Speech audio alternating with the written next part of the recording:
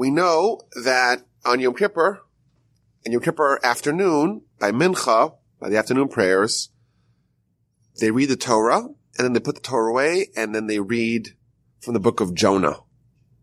The book of Jonah is one of the books of the Torah. It's not its own book. If you count the 24 books of the Bible, it's part of one book called the Treyas, or the 12 prophets, the 12 minor prophets that are lumped together into one book. It's a very short book. The whole book is read on Yom Kippur afternoon. It's only got 48 verses. And the relation to the theme of Yom Kippur is obvious to anyone who reads the book of Jonah. It orients, of course, around repentance. Both of the protagonists of the story, namely the prophet Jonah ben Amittai, and the people of Nineveh, the people of the great sprawling metropolis who he is tasked by God to go have them rectify their ways, and they collectively change their behavior, and they're spared from destruction. So obviously, the overlap with the theme of the day of Yom Kippur, the theme of repentance, the overlap between that and the book of Jonah is patent to all. But in Jewish literature, and certainly in Jewish mysticism / Kabbalah, there's always going to be multi-layer. So for example, you read the Torah and you open Rashi. And Rashi, of course, is the most basic of commentaries, the fundamental commentary on the Torah, the greatest commentary on the Torah. And he always is going to give you a little portal, a little window into a deeper level of understanding of the text. So if there's a dialogue, we'll understand what really is behind the dialogue. If there's a connection between two verses or two sections, we'll understand the deep meaning. If there's a puzzling narrative, he'll illuminate it. He's always going to give us a little bit of a deeper insight into understanding the text. And that applies with Rashi's commentary throughout the entire Torah and throughout the entire Tanakh, throughout the entire Bible. But there's also a different kind of multi-layered understanding of Torah that is generally called what's called the Pardes, which stands for the four different strata of understanding of any Torah idea. You have a Torah idea, a verse, for example. There's the simple understanding, which is what we always do. And Rashi is always going to help us understand the simple version. And then there's the Midrashic, and then there's the Kabbalistic, and there's the hidden, and then there's the esoteric, and then there's the Hamalit. There's all these deeper layers of strata that most of the time we tend to avoid in our studies because it's a little bit above us. What I want to do today is I want to take the book of Jonah and I want to explore it a little bit on that deeper level. I want to see the hidden Kabbalistic story embedded beneath the surface story and discover something so incredible and so beautiful that just as the simple version of the story, the one that's just, if you just read it and you follow the narrative, just as that is very relevant to the festival of Yom Kippur and the themes of Yom Kippur, we find an equally topical version of this story on an entirely different level with different characters and different interpretations and different messages, but that's also very relevant, maybe even more relevant to the festival of Yom Kippur. So let's go through the basic story on a basic level and then try to go one flight beneath the deck like Jonah did and see what we discover. So you read the first chapter of the book of Jonah and it tells the story of a apparently renegade prophet by the name of Jonah. He defies the directive of God. He refuses to go castigate the people of Nineveh. And instead, he tries to escape from God and go to a different place called Tarshish with decidedly mixed results, shall we say. So he descends to Jaffa or Yaffo, and he boards a ship to Tarshish. He pays his fare, and he embarks on the journey. But God's not happy with him. He's, after all, been given the very clear instruction, go to Nineveh and have them repent. And instead, he tries to escape from God. And he tries to go to some other place. So God sends the hurricane. God sends the gale. And the ship is thrown into grave danger. And all the sailors of the ship are freaking out. And they're all pagans. They're all praying to their own idols. And of course, those prayers yield no fruit. Meanwhile, Jonah, totally nonplussed. He heads below deck and goes to a very deep sleep.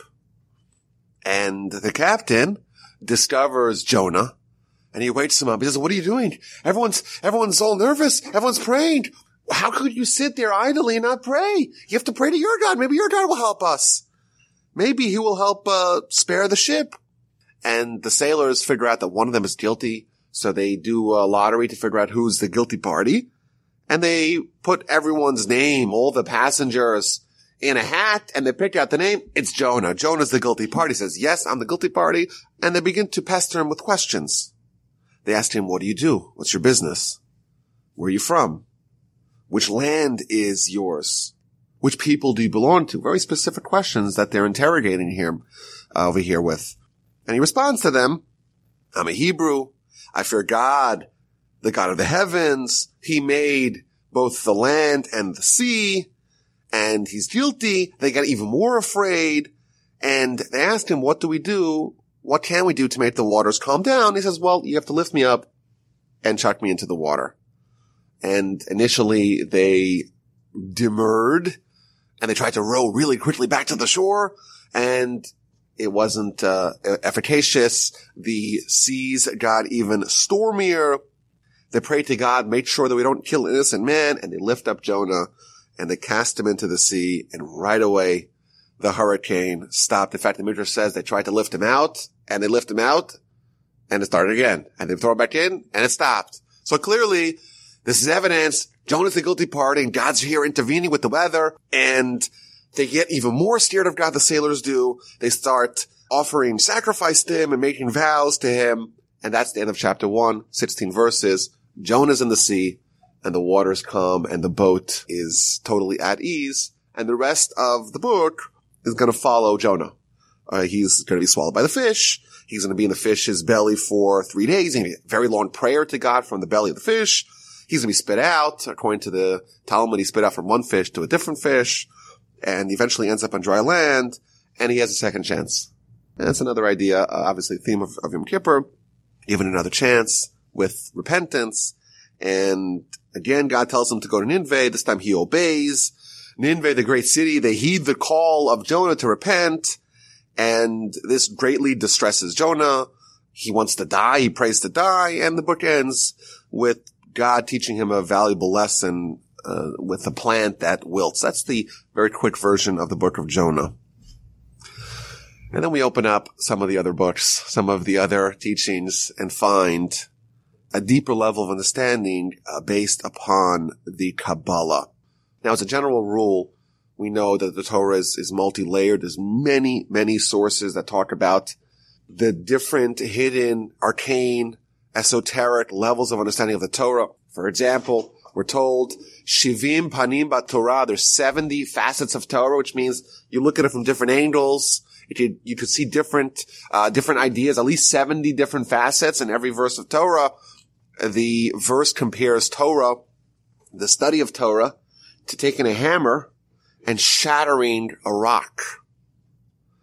And what that reveals, just like you shatter a rock, there's splinters, there's fragments heading in every direction. Similarly, if you deepen your immersion into Torah, you'll see so many different angles, so many different understandings of Torah that are latent within the message. Incidentally, the Talmud also says that our Yetzer Hara is compared to a stone heart. And when it's telling us this idea of studying Torah, it's like shattering the stone, which flies into all kinds of fragments. It's also revealing to us that you're actually fixing your central flaw, your central malady, namely the fact that you have the stone heart, that you have the Yetzer Hara, and that's also remediating your problem, your fundamental flaw. So there's many sources to affirm that there are many layers of understanding. And if you read stories in the Torah, even stories in the Talmud, conversations that these rabbis had doesn't seem to have immediate relevance. You don't know what the message you could sense there's something hidden, but it doesn't make sense at any level that you're conscious of. And you open up the other books and they open your eyes and you see wow, this makes so much sense, and how it connects to other sources and how it's hidden. It's like you take the message, you divide it up into 5 pieces, you scatter them throughout the Talmud, and that's how the architects of the Talmud were able to hide their message write it in encoded, encrypted fashion. So that's the general idea. But there is a book written by the Gaon of Vilna. Gaon of Vilna is the central Jewish character of the 18th century. And he writes a commentary to the book of Jonah. And he says, I'm going to explain to you the book of Jonah, not on the simple level, not on the story, the people, individuals, but on a little bit of a deeper level. And what he tells us in his introduction, that the book is hinting at the conflict and the tension of the soul and the body, and the fact that the soul is given a mission to accomplish in life. Sometimes it's going to fail the mission. What happens when things go off script? What happens when things go awry? What happens when the soul does not follow its directive? What happens then? That's his general premise. And I don't want to spoil it, but he says that we see Jonah here. He has his first shot. He fails. He goes through this really difficult process, and he's spit back on shore and given a second chance. The Gaon of Vilna, and again, I don't want to get sidetracked with this question, but he says this is revealing about the idea you have one chance at accomplishing your mission. You may miss out on that. You may fail at that. And you may get another chance. That's the idea of reincarnation. And we're going to talk about that. But hold the questions, because this could literally derail the class. Not literally. Figuratively, completely derail it if we start going down that rabbit hole. So let's just start reading the first chapter. The chapter that we read on the basic level. See what we discover on this deeper level. So the first verse introduces us to the prophet Jonah. And it tells us the word of God came to Jonah ben Amittai. Jonah, the son of Amittai. The Hebrew word for Jonah is Yonah, and the word Yonah also means an animal. Which animal? The dove. The dove, which is a kind of bird. Makes a nice, memorable appearance in the Noah story, the flood story. So our guide, the Gaon of Vilna, tells us that when it's talking about Jonah, of course, there's Jonah the prophet, there's the individual on that level, but on this level that we're going to be talking about, Jonah is a reference to man's soul, the central character, the protagonist, or maybe the villain, if you will, of the book of Jonah is the human soul. And he goes on to explain why he's called Jonah, or at least in this allegorical level, why is he called Jonah? Why is he compared to a dove? So he brings all kinds of evidence that the animal, the dove, is often compared to the soul and to the essence of the Jewish people, and to holiness, and he brings some examples. So, for example, he quotes the verse in Hosea. The verse in Hosea 7:11, easy number for Americans to remember. It compares someone who's acting in a sinful way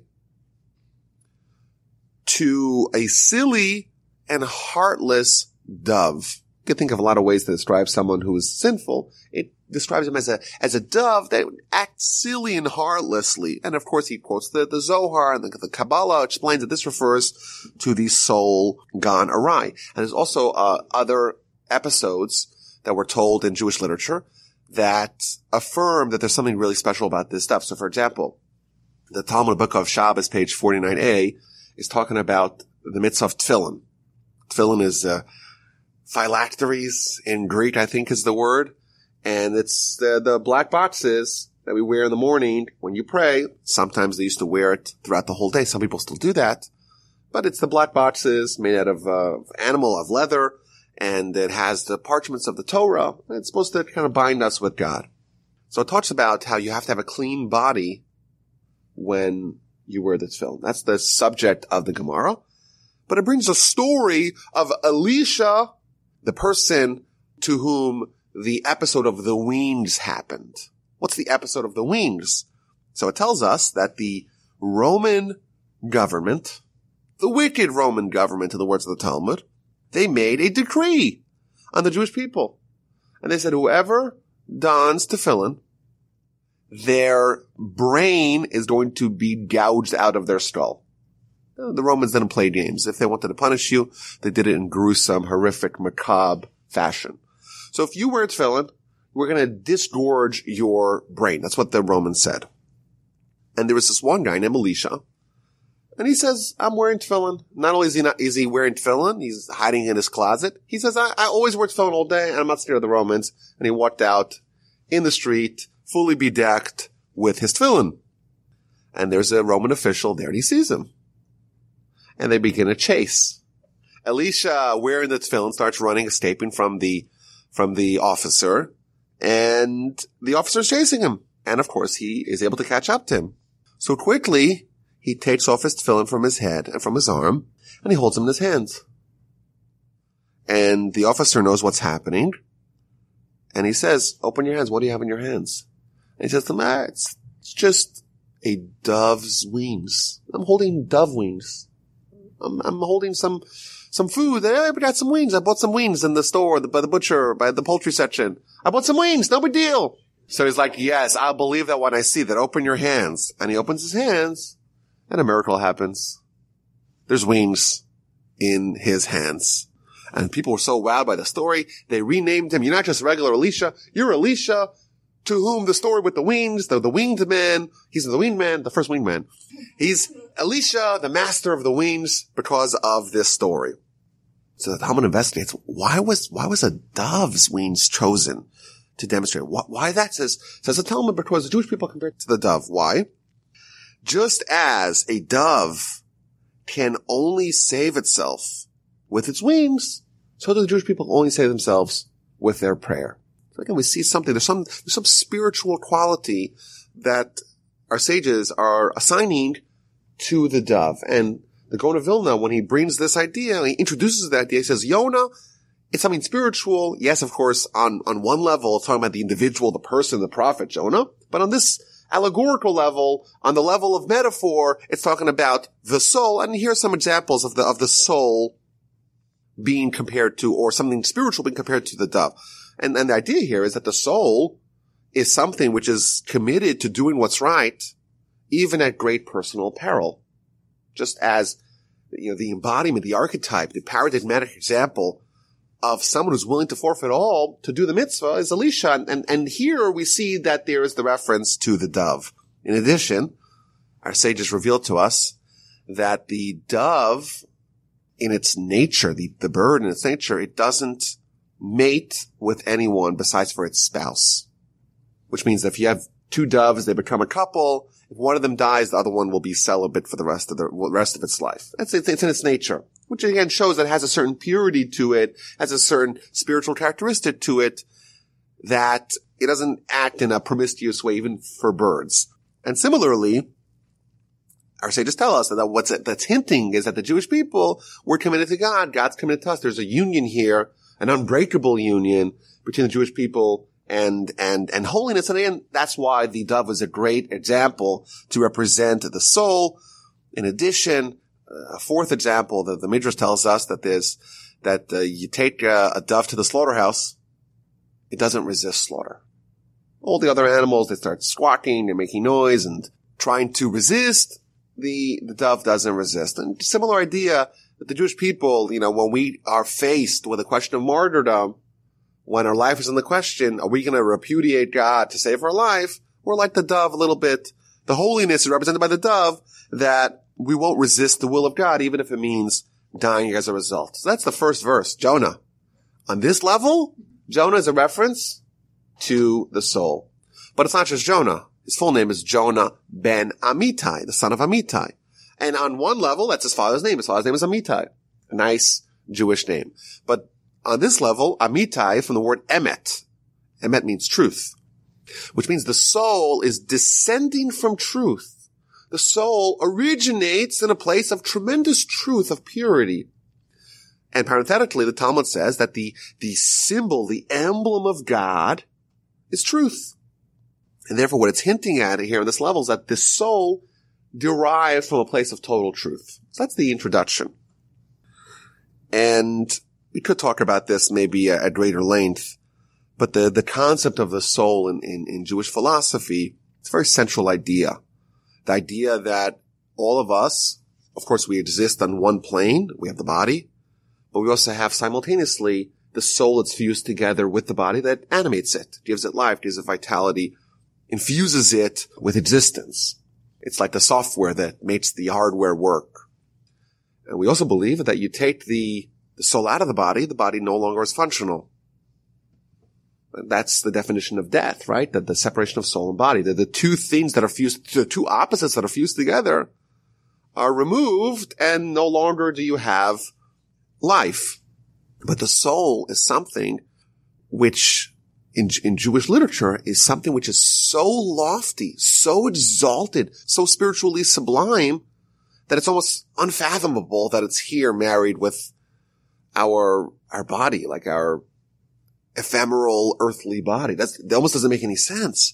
So, for example, there's many sources to this. We talk about Genesis. God blows the soul into the nostril of Adam. We have this body, this almost like an animal, and then boom, infused with a godly soul, like from God. Amazing idea.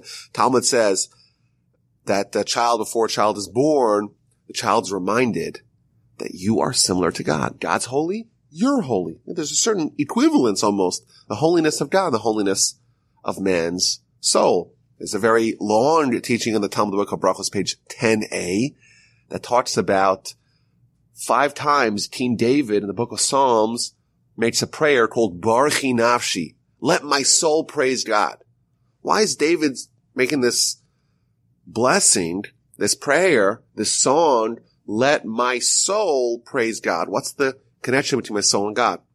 And why specifically 5 times? Talmud lists there's 5 overlapping characteristics between God and the soul of man. And therefore it's appropriate that our soul can praise God. Our body, it's not very useful to praise God. It's the soul really that can have that connection.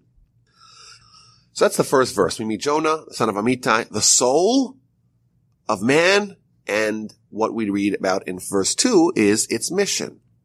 So what does God tell Jonah? Go to Nineveh, the great city, proclaim judgment to it, for their wickedness has come before me. The soul originates in one place, but is temporarily brought to a different place to accomplish a certain mission. Jonah is in one place. God says, go elsewhere. The soul is one place. God says, go elsewhere. Accomplish something. Get up from your place in heaven. Go to terra firma. Go to the world and do something there for me. Now, Nineveh, of course, is a great city. We know that historically there's a great city called Nineveh. But in Hebrew, the word Niveh means an abode. And it could be read that God is telling Jonah, go to this city. It's a sinful city, and make it a more hospitable city for me. God wants us to fix, to perfect, to rectify, to purify, to refine this world so that it could be a proper abode for him. There's something that God almost is asking us to do to make the world a place where God could dwell. In fact, if you could distill the Jewish mission in life, like what role are we supposed to play? Using our soul, using the guidance that we got from the Torah, our objective is to make a parallel between this world and the world of the soul, to make them as indistinguishable as possible. For example, we say the Kaddish. What's the Kaddish? The Kaddish means holiness, right? What the Kaddish is? Let your name be proclaimed here as it is there. That's what Abraham did. Abraham brings God to this world. God does not need to be introduced into the heavens above, into the spiritual realms. Everyone knows it there. Here, there's all these things that seem to obscure God. And therefore here, it's a big deal. Abraham comes and says, well, there's actually one power. All the powers coalesced into one being. The one being that created all. And that's such a novel idea. And Abraham begins the process of making this world also hospitable to God. And our nation, armed with our souls, is tasked with completing what Abraham began. Go to Nineveh. It's a big city. Fix it. Call out to it.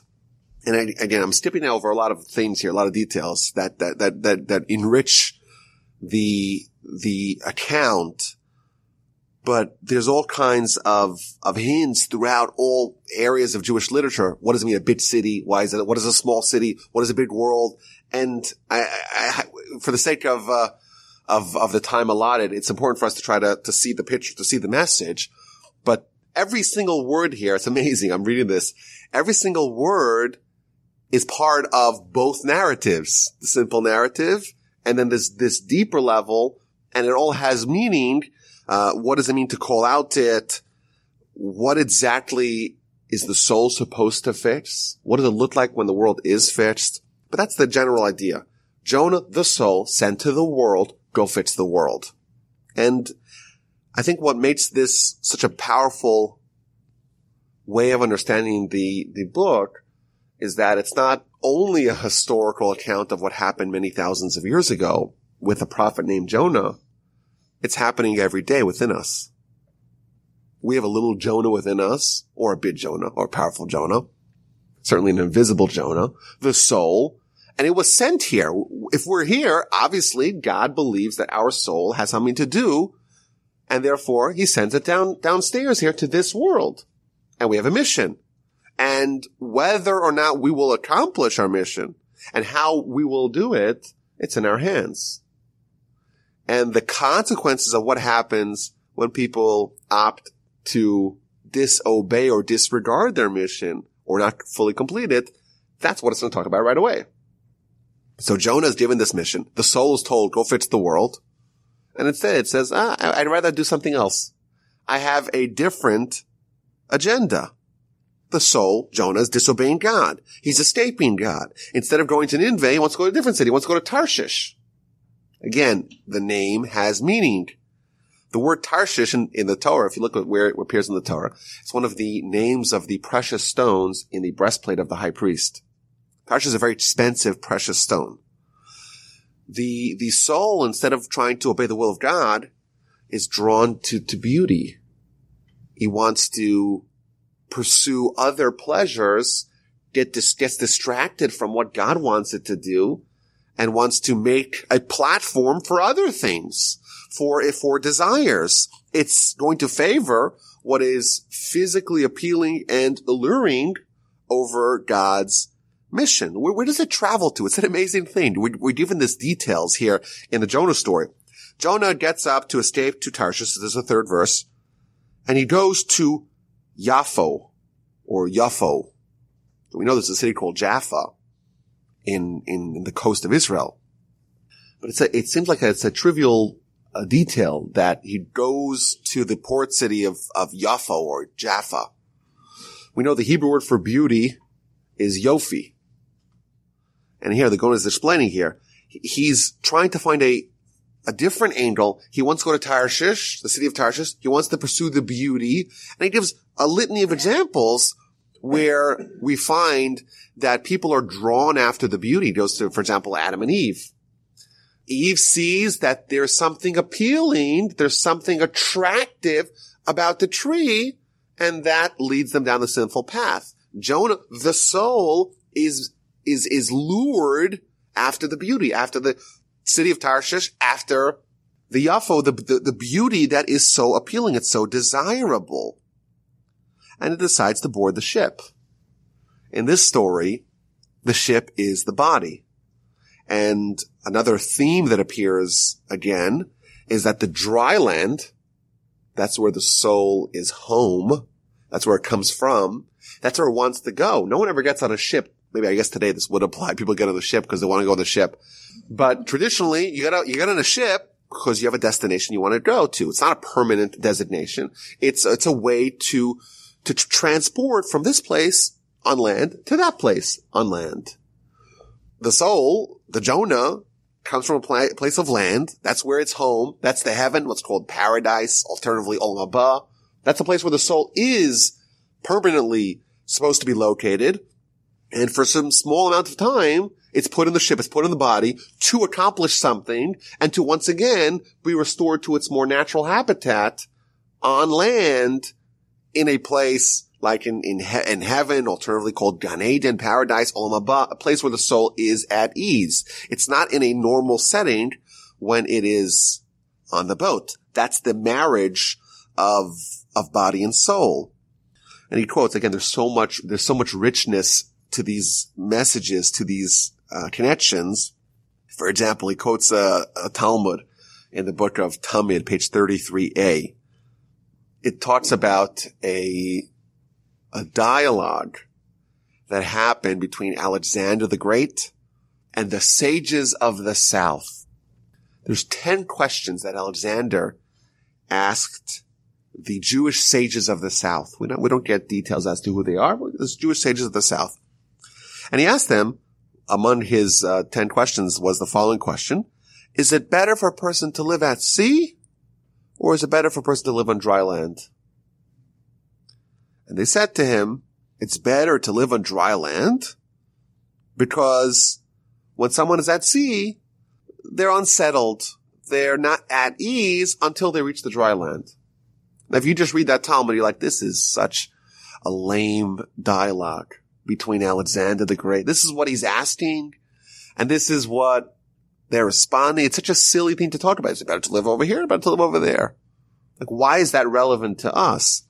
Now that we have this paradigm, that what it's hinting at, when we talk in the Jonah story, but on that deeper level, what it's hinting at is the dry land is the soul's abode, is the soul's place of origin, is the soul's desired location. And the sea, well, that's this temporary time in the middle where the soul is married to the body, where the soul goes into the ship, where Jonah descends to the ship. That's our time here. That's the fusion of body and soul. Now there's a deeper meaning. Alexander the Great. If there's anyone that enjoyed life, it was him. And he's asking the question, you Jews, you believe in this afterlife and the fact the soul's going to leave and it's going to go to the dry land for the soul. What's better? Like someone like me who's really enjoying my time here, everything I want is at my fingertips. For me, is it better to have the dry land, or is it better to be at the sea? Is it better for me to be here in the sea? Because things are so good for me. If there's any sailor that's having a good time, it would be me. So maybe, you Jews, you guys suffer. That's kind of your thing. You like to suffer, or you end up finding creative ways to absorb more pain. Okay, so you guys, it's better for you to think about to think about the dry land. But maybe for me, maybe it's better for me to be here at sea in earth. I'm having a grand old time. So they respond to him, yes, maybe there is legitimacy to your question. But even someone like you, there is a little bit of uncertainty. A couple of years ago, we had the, Costa Concordia? What was the name of that big ship? There was trouble in paradise, right? You were on the cruise ship with all the amenities in the world, and things didn't work out so well, right? There's a little scintilla of uncertainty, even when you're at sea on that level. Even you, Alexander, there's a niggling worry, concern, until things settle down. Who knows? There's uncertainty in the future. So even someone like you, things aren't that great. But again, it's another example of this paradigm. The body and the soul. Jonah is the soul. The ship is the body. And we'll see what the sailors are in a second.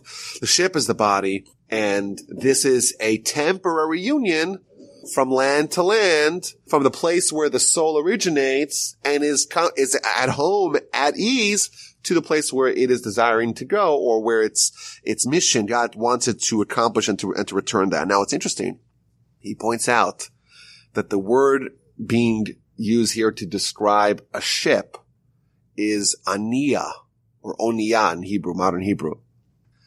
But in classical Hebrew, that word can mean a ship. It could also mean suffering.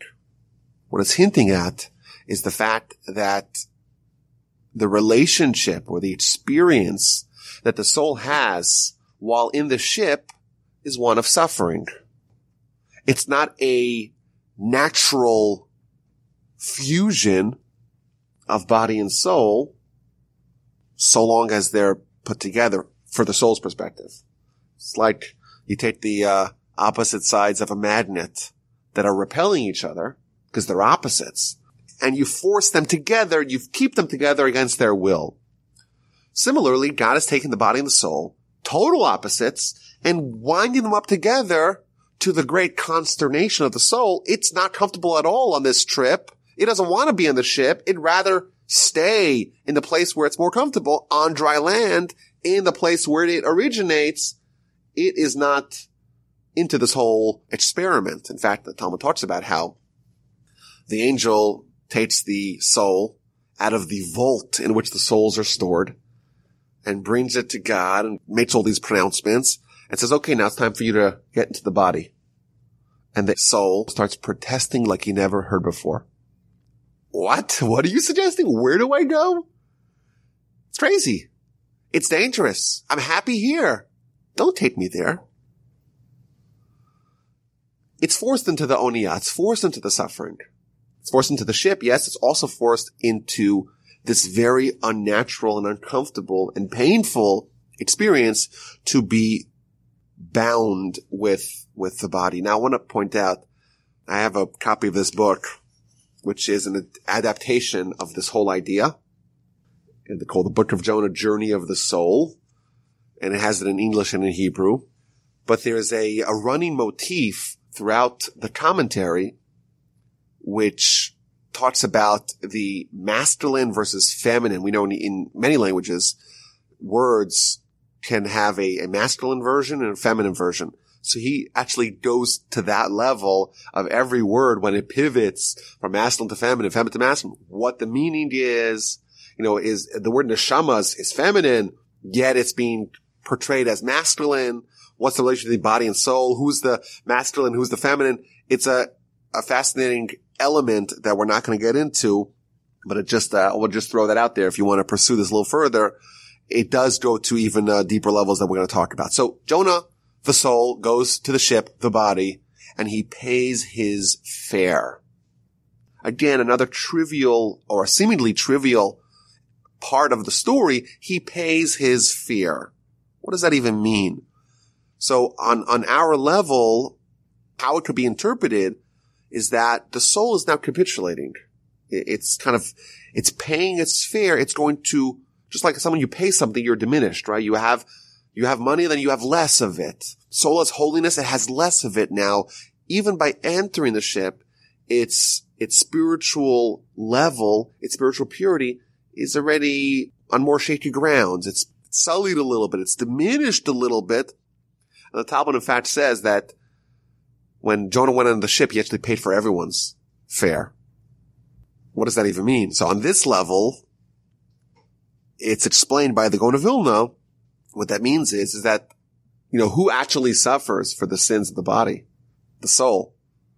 So you have the soul paying for everyone's fare, covering everyone's tab. Everyone else having a great time, but it's all coming out of the soul's pocket.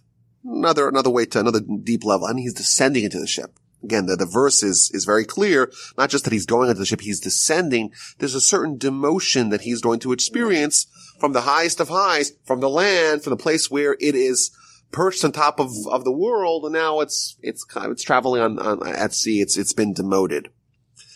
And because he's intending to go away from God, what does God do? God sends the great, mighty wind. The hurricane is sent upon the sea to threaten the ship with being capsized. The way this is explained is that because man is sinning, because Jonah the soul is not doing its mission, it's time for it to be faced with a reckoning. And God sends his angels to go take the soul out of there. The soul has had its opportunity and it's not doing its job. So the angel of death is appointed to go extract the soul. You've had your time. You've had your opportunity. You didn't do your job. It's time for you to be pulled out of the mission. And the ship is starting to shake. The body is starting to get ill.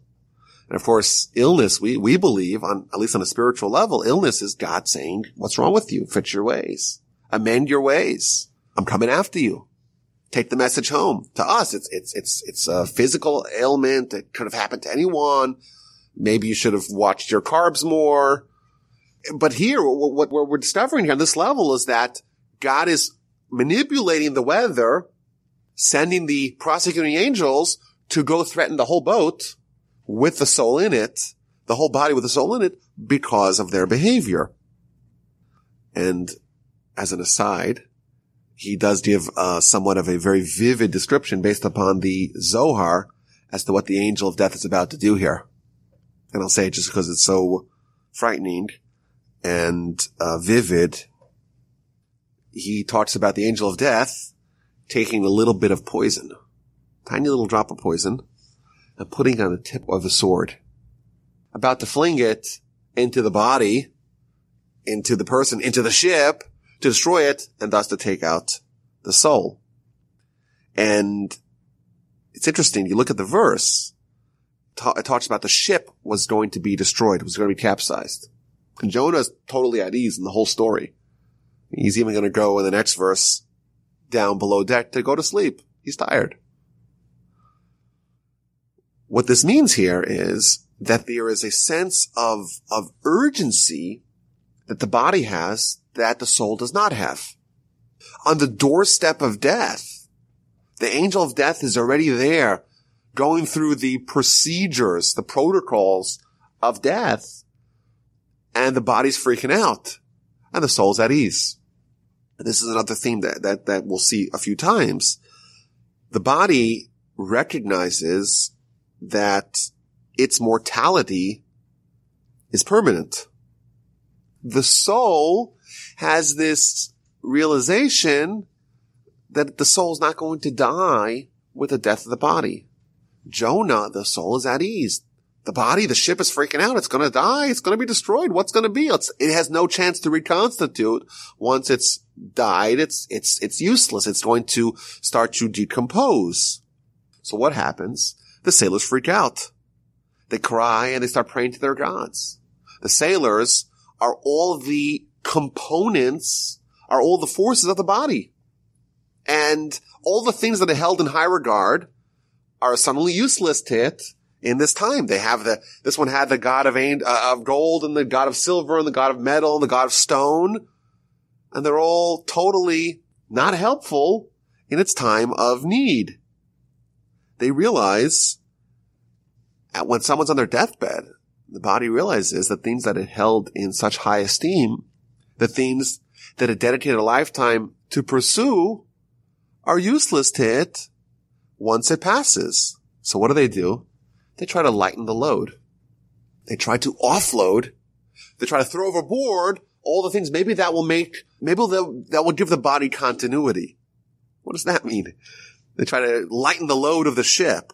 So he gives two explanations, which I found fascinating. The body's about to die, and it has the things on it, and it tries to remove it. The things that it valued so greatly, even that it has to leave behind. The idea of when the body passes, it can't take anything with it. It has to, those things are useless to it. Those things are now thrown into the sea, they're gone. But on a different level, he explains that people have, when they're when they're facing their own demise, there's an upsurge of devotion. There's a realignment of priorities. And the way he explains this is, someone's about to die, they realize they should have been more righteous. They should have been more kind. And they want to lighten their load. They want to share things with other people. Maybe they were a little bit more selfish in their lifetime, but now that their pending demise is right in front of them, they're like, actually, let's give some more charity. Let's be more gracious. Let's be more benevolent and giving and kind. Maybe that will help me, which is a very noble thought. But what does Jonah do? Jonah goes beneath the deck. Jonah descends to the hold of the ship. What does that mean? So this I found fascinating. A lot of these things, by the way, are things that I didn't know. Like my eyeballs are like, oh, what? What did I just read? So he says like this. The soul, it enters Adam through the nostrils. Right? Maybe it's supposed to be in the head or in the heart. But every time someone sins, the soul is demoted. It goes down one floor. It goes down and down and down until it's the bottom of the ship. Meaning that a sinner's soul, it's not in their mind, it's not in their intellect, it's not in their nostrils, it's not in their throat, it's not in their heart even. It's in their feet. It's near the dust of their feet. It's been demoted and downgraded to such a degree that it's surrounded by all the trash, by all the dust, by all the lowest levels of impurity. At that time, the angel of death is appointed. Once Jonah is all the way at the bottom, once the soul is all the way at the bottom, now it's kind of beyond repair almost. It's time to invoke the angel of death. Maybe we'll have to start over again. Now, he also points out, and this is something that we would totally miss if we read the verse simply. In this verse, it talks about the sailors trying to offload the stuff from the boat, which is called aniyah, same word that it was called until now. And Jonah, he descends to the Sfina. Sfina is also a name for a boat. So why is it changing? In one verse, it's changing the name from an oniyah to a Sefina. So he explains that an oniyah is like a seafaring ship. It's like an invincible, intrepid, titanic ship. That's how you begin life. The body feels invincible. The body feels eternal. Nothing can make this ship sink. Not even God. Not even the icebergs. And now, at this juncture, it's an old, feeble, weak, it's a tugboat, it's a canoe, it's a raft, it's a kayak, it's a dinghy. It's not up to the task. There's a degradation of the body. And Jonah, he goes to sleep. He almost is resigned. The soul is resigned to its fate, and he's ready to be pulled away by the angel of death. But the captain freaks out. The captain says to him, how could you be sleeping? Go pray to your God. Maybe your God will help us.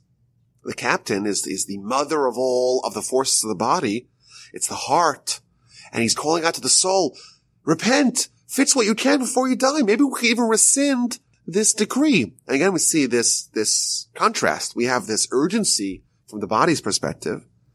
The heart, the body, the captain, the ship, it realizes it's temporary and wants to preserve its existence. And Jonah, the soul, is almost calm. It knows it will continually exist. And right away, they start throwing lots. The various parts of man are trying to identify the sin. Was it the tongue that sinned, speaking improperly? Was it the hands that did sin, the feet? Maybe it was the genitalia? Which part of this collected being, the ship with all its inhabitants, with Jonah, with the soul, which part is guilty to be warranting, to be deserving of this punishment? And ultimately, the lot falls on Jonah. Because ultimately, the real power, the real force was the soul. The soul could have veered the whole ship towards proper behavior, towards doing the will of God, or it allowed the other forces to overcome it. And thus, yes, the body sinned. But you know what? Ultimately, who's guilty? It's Jonah. It's the soul. In fact, he invokes the Mishnah. The Mishnah tells us in chapter 2 of Pirkei Avos, Rabbi Yochanan Zakkai has his 5 students, and he asks each one of them to go identify what's the most important characteristic. And each one of them comes up with a different answer. A good eye, a good friend, a good neighbor. And then the winner is the one who says a good heart. And similarly, on the flip side, the worst characteristic is to have a bad heart. Because the heart is, in this example, refers to the soul. Because ultimately, if you have a good soul, if you have an empowered soul, everything else will fall into place. If the soul is not doing its job, if Jonah is not influencing the ship, ultimately he's guilty. Yes, the sailors also have their guilt, but that all stems from the source, which is Jonah. And right away the body, all the sailors begin to investigate Jonah.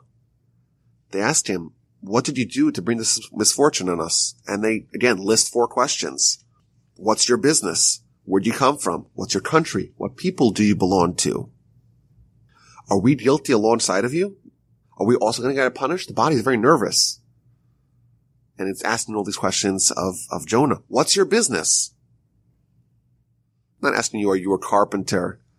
Are you a plumber? Are you an orthodontist? What business did God put you in this world for? What was your mission that God sent you to do? Where have you come from? What's your place of origin? You came from heaven. What are you doing? Jonah, soul.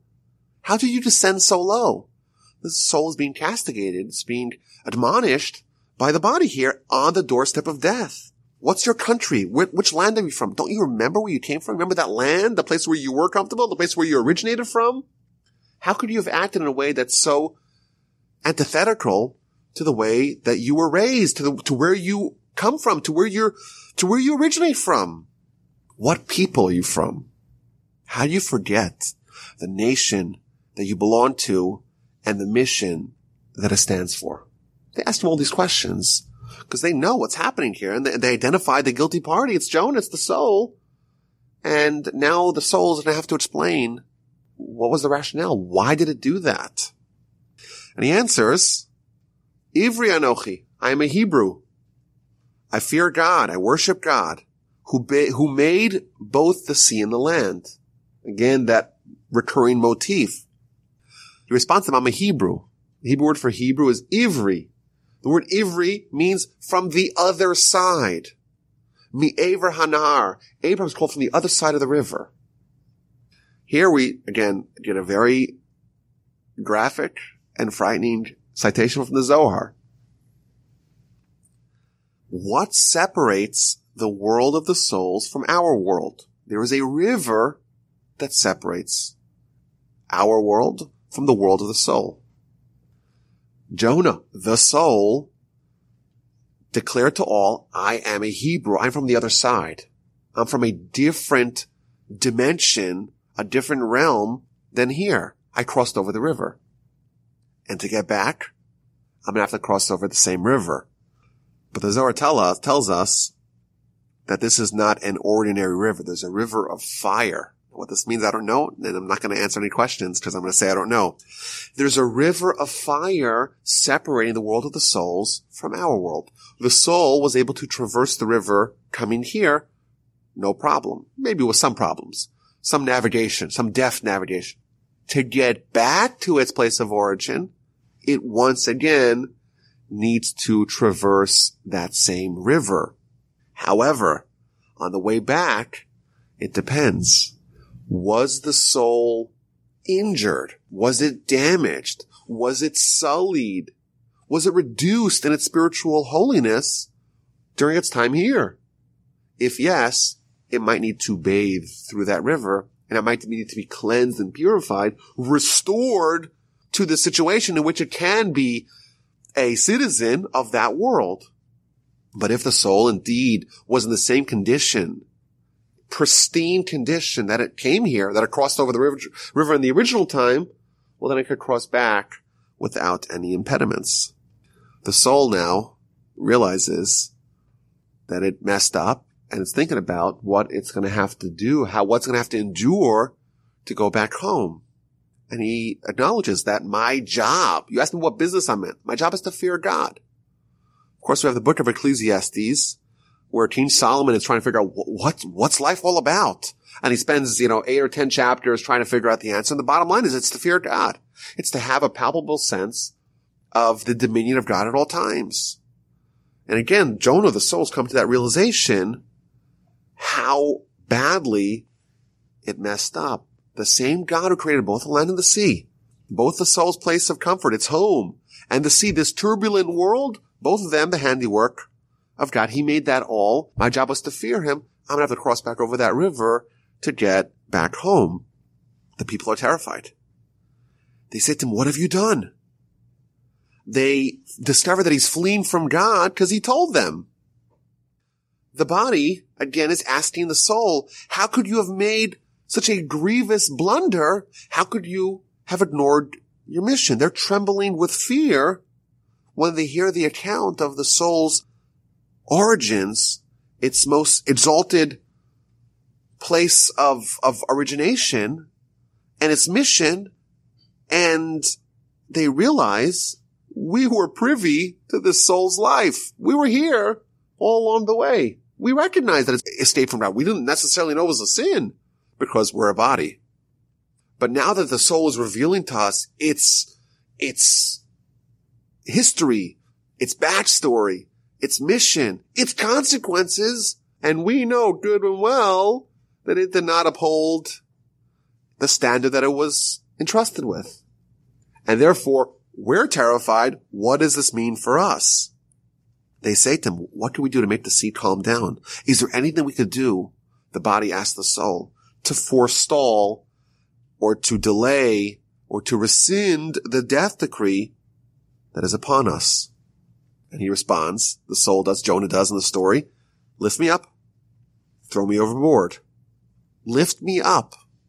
Those words in the Torah appear elsewhere. They describe when Pharaoh lifted the head of his baker. In essence, Jonah's saying, there's no choice. It's too late. You have to allow me to die. Another point. Where's the soul at this juncture? The soul is all the way by the feet. To leave, it's got to once again be pulled out through the throat, through the place where it came in, all the way back up from the feet, from the below deck, to be taken out of the body from the same place that it went into. And then he says, Jonah says in the story, I know that this whole hurricane, the whole gale is because of me. In effect, there's this, the pain that the body's experienced, the pain that the ship is experiencing is all the result of the soul. The body's racked with pain, the body's suffering, that's only because the angel of death, the quote unquote wind and forces that the Almighty is employing here, they just want the soul. And the second the soul's out, the body's calm and at ease, its pain ceases. They get this terrible account. There's nothing to do to save this enterprise. And they say, you know, we're going to try anyhow. So what do? Even after Jonah tells them, there's only one solution. You got to let me go overboard. That's the only way to get out of this predicament. That's the only way to end the pain of the body, the pain of the ship. They say, you know what? We're going to try anyhow. And they quickly try to row to shore. And it is futile. The sea grew stormier still. The body's resisting the soul's resignation to its fate and is desperately trying to stave off its death. They want to row to shore. What's the shore? That's the land. That's the Olam Haba. They want to say, okay, well, let's try at the last moment to, maybe there's a way for us to undo this. Let's go to the shore. But its efforts are in vain. It's not going to help. There's a certain point of no return. There's a certain point in the death protocol that repentance doesn't work. And Jonah, in this story, in this allegory, Jonah and the body and the ship, they have reached that point beyond which even repentance is not going to be effective. So the body starts crying out to God. They cried out to the Lord, please, God, don't let us perish on account of this person's life. Again, we see this terror, this urgency that the body has, the soul doesn't seem to share. It realizes that it could be very well punished alongside Jonah, alongside the soul. It does not want to be punished alongside the soul. And the Gaon of Vilna, when he talks about this, he's elaborating a lot more than I am, but he talks about how, who's the real guilty party here? The guilty party is the soul. The body, after all, maybe didn't know any better. He quotes the Midrash. The Midrash gives an analogy. You had two people that committed the identical offense against the king. One of them was a simpleton, a peasant, a villager, and the other one was a minister, was a member of the nobility, of the aristocracy. And both of them were placed on a platform and were judged. And the king notices, the king's the judge, and he says that both of them did the identical infraction, the identical crime. But the king decided to acquit the peasant and to convict the minister. And people said to the king, it's not fair. They both did the same crime. Why should one of them be acquitted and the other one of them be punished very severely? And the king responded, well, the villager, simpleton, he's ignorant. They don't know how they're supposed to behave around the king. They cannot be held guilty for their behavior. But the nobleman, the minister, they should have known better. Therefore, they're guilty. So similarly over here, yes, the body was entirely condoning of the desires of the soul. and it participated. It's a co-conspirator in the crimes. The soul committed the crimes, the body committed the crimes as well. They did it in unison. But you know what? The soul should have known better. And therefore, he's the one who's really guilty, and the body says, I should not be held guilty. Don't punish me, just punish the soul. And indeed, they lifted Jonah, and they threw him overboard, and right away, the sea stopped raging. There's a very dramatic, shall we say, if we needed any more drama.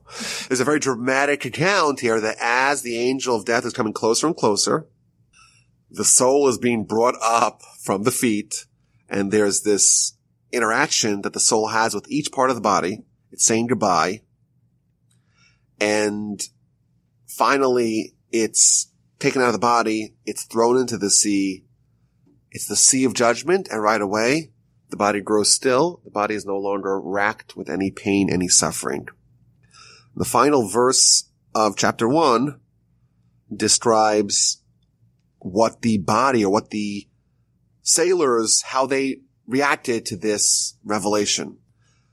The bodies, they're petrified. The men feared the Lord greatly, and they offered sacrifices to the Lord, and they made vows. I'll read you a citation here that is quoted by the Gaon of Vilna from the Zohar. On the day of someone's death, the four corners of the universe go into a state of intense judgment. A proclamation from the upper world is heard in all kinds of universes. Again, what this means, it's very advanced, so I don't know, but I think it's vivid enough, and it's relevant enough for us to at least read it. If the person is righteous, all the universes, the 70 of them that are being discussed here, they come out to welcome him in a state of great joy. But if he's not righteous, woe unto him and woe unto his portion. A black rooster begins calling up to the gates. At first, it calls out, behold, the day of Hashem is coming, a day of cruelty, rage, burning anger, make the land destitute, and he will annihilate the sinners from it. It calls out a second time. He forms mountains and creates winds. He recounts to a person what were his deeds. And at that time, as the person is facing this initial level of judgment, the person sits and listens to the testimony and acknowledges that it's all righteous. It is all indeed true. At that time, the rooster calls out and says, who does not fear you, O King of the nations? And the body in this time, the body hears the ruling and it acknowledges that it is true. And the Gaon of Vilna brings another midrash here. It says that the ways of God are different than the ways of mankind. If you have a human king, what happens when a human king sentences someone to death? They have to gag the guilty party, because otherwise he'd be raining maledictions and curses upon the king. Whereas the Holy One, blessed is He, God, when someone is sentenced to death, that person is totally silent, because the ruling is completely just and the person knows it and acknowledges it. And that's the meaning here, that the body, or the sailors, they offered a sacrifice to God. They took vows. They accepted what happened to it with understanding and with love. That's the first chapter based upon this level brought to us by the Gaon of Vilna. So chapter 2 begins. God prepares a large fish to swallow Jonah, and Jonah is in the belly of the fish for 3 days and 3 nights. So the Gaon of Vilna explains the fish is a reference to the grave. Now, you read that simply, it makes sense. Okay, the person's dead, and what do we do with the body? We put it in the grave. But it's interesting that Jonah, in the analogy, it's not the body. Jonah is the soul. And we typically understand that after separation of body and soul, the body goes to the grave. The soul goes back to heaven, goes back to its origin. The soul goes to its origin. The body goes to its origin. The body comes from dust. It goes back to dust. The soul comes from heaven, goes back to heaven. That's our understanding. And here we see that for 3 days and 3 nights, the soul, or Jonah in this analogy, is in the fish, i.e. is in the grave. So the way the Gaon of Vilna explains this is that This person, in this analogy, is someone who has not yet fulfilled his mission. So there are still responsibilities on the docket for the soul. But because the soul's been separated from the body, it's no longer feasible for the soul to effectuate its mission. It's got a checklist, tasks to do, and it can't do it. And it realizes that there are very steep consequences for not fulfilling its job, its mission, that it was delivered by God. So it's desperately trying to be restored to the body to be given another chance. It wants to resuscitate the body. So it's hanging out in the grave, and for the first 3 days after death, the soul's under the impression that this is still reversible. The body is still warm. The body is still, maybe I could somehow be infused back into the body and, restart the engine, resuscitate it, give us another chance. Maybe I could still fulfill the mission before going to have to face God, before going to have to face the judge, and not having accomplished what I was instructed to do before I was placed into the body. So for 3 days, Jonah is hovering, so to speak, the soul is hovering over the body.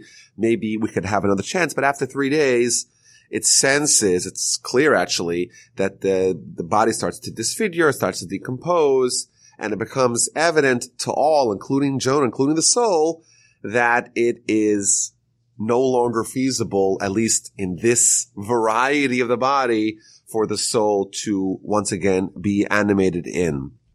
So what happens? Now it's clear to the soul that it's in trouble, and it starts to pray.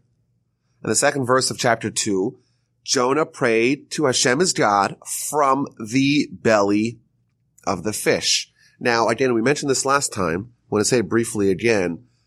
Every time in the book of Jonah that there is a change between masculine and feminine, as we know, Hebrew words, like many languages, they have a masculine variety and a feminine variety. Every time there's a change, that's noteworthy. So in verse 1 of chapter 2, it says, God provided a fish, a dug, which is the Hebrew word for a fish, to swallow Jonah. But that is the masculine version of the fish. And the next verse, Jonah's calling out to God, Mimeha daga.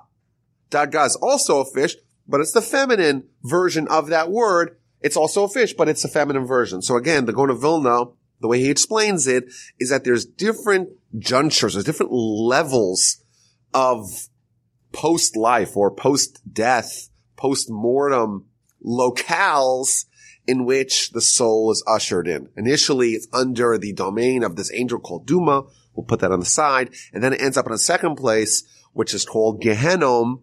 More about that in a little bit. And it's appropriate, he says fittingly, that the initial juncture, the initial stage is of a masculine version and the subsequent one is of a feminine version. And the rest of the chapter is going to be Jonah's prayer or the soul's prayer to God from its very precarious state. He calls out to God, in my trouble, I called out to the Lord and he answered me. From the belly of Sheol, Sheol is one of the names given to purgatory, to hell, to Gehenna. In Jewish literature, I cried out and you heard my voice. So Jonah's making, or the soul is making this impassioned plea to God. In my lifetime, when I was still alive, when I was still married with the body, when I called out to God, you always answered. Now I need you more than ever. Hear me now. And he starts to describe the situation in which he's in. You cast me into the depths, into the heart of the sea. The rivers engulfed me. All your breakers and waves swept over me. These are descriptions. Again, on one level, it's actually Jonah in the fish, the individual on that simple level. But on this allegorical level, it's a description of what the soul is undergoing now as a result of not completing its mission in its lifetime. Now it's having to have its debts are being called in, and he's describing what he's undergoing. So he's being cast into the depths, into the heart of the sea, and the rivers are engulfing him. If you remember, in chapter 1, Jonah told the sailors that he comes from the other side of the river, which means that Jonah, the soul, originates from a different place, a different dimension, a different realm, And that realm was separated from our realm by this river of fire. And of course, to go one way is a lot easier than to go the other way. Initially, the soul was pure and it was able to pass through that river of fire without being harmed at all. But now, as a result of the actions that the soul participated or conspired with the body in for the duration of its life, it's got to go back through that fire, back through that river, and that's not pleasant at all. It's being purged of sin, but it's crying out to God. This is more than it anticipated. All the breakers, all the waves are sweeping over me. The soul, or Jonah in this analogy, is crying out to God saying, okay, I've done my share. I've paid my debt. I've been adequately purified, refined, purged of my sin. I don't want to be punished anymore. And he continues, I thought I was driven away out of your sight, but I will gaze again upon your holy temple. The way this is explained is that the soul, when it was cast into this Gehenna place, it was worried, it was concerned that the worst possible outcome was its fate. What's the worst possible outcome? Of course, the best outcome is that it did the mission. It's given the badge, it's sent to heaven, things are great. The worst outcome is not to end up in Gehenna, at least temporarily, but to not be given any clear directive as to where it's going next. It was concerned that it wouldn't be judged, and it wouldn't be given another chance, and it would be forever in a state of eternal limbo and eternal agony. It was worried, the soul was, Jonah was, that it was driven away out of God's sight, almost as if God's ignoring it, and it's never going to get out of the morass, of the abyss in which it has been placed. But now he's comforted. After he's gone through this process, he's comforted. I will still yet again gaze upon your holy temple. In this instance, it's a reference to it being purified, this being a positive process, and ultimately it will go to the temple, which is a reference to Olam Haba, which is a reference to the ultimate desire. The place where the soul covets to go is a place called Olam Haba, the next world, the afterworld, the afterlife. And that is where its ultimate destiny is. Now he's comforted after it's gone through this purification process. The soul is comforted by the fact that it will still have this legacy and this destiny. As a sidebar, we see that there is a description here from the Zohar. Again, these things are a little bit scary, but it's worthwhile to know it, I guess. It's a description of the purification of this Gehenna place. It talks about the body and the soul. Both of them are conspirators of the sin. Both of them are conspirators of the lack of obedience to God. And both of them are judged independently. The body is judged in the grave, turns into dust. The soul is judged in this place Gehenna until it's been cleansed. And after it's been cleansed, well then now it's pure. And I think again, this is an important theme in Jewish eschatology. The idea that at least the description that we have over here of Gehenna, it's not a place really of punishment. It's more like a place of purification and of cleansing. And in fact, I want to point out in the book of Deuteronomy, chapter 4, verse 20, Moses is giving his last final message to the people, and he talks about how God took them out of Egypt, mikur habarzel, from the iron crucible.